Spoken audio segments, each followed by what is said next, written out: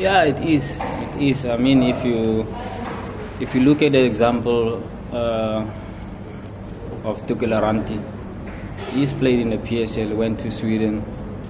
He played for Malmo FF. Malmo FF plays Champions League every season. Understand? And he became the record signing for Bournemouth after that.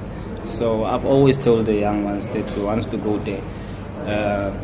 Scandinavia actually is a good stepping stone to go further in Europe. So they shouldn't be scared to go there, because people back home say a lot of stuff about how weak the league is and stuff like that. I mean, things were said about me, things were said about Ranti within the league, how weak the league is, but we've proven beyond doubt that the league is not as weak as they say. Because look at me now, I'm playing in the PSM. You understand? Ranti went to play in the EPM. May Masangu also, he went further from Swedish league. So it's always good, especially when they go at a younger age. It's a good stepping stone for them to go further into Europe.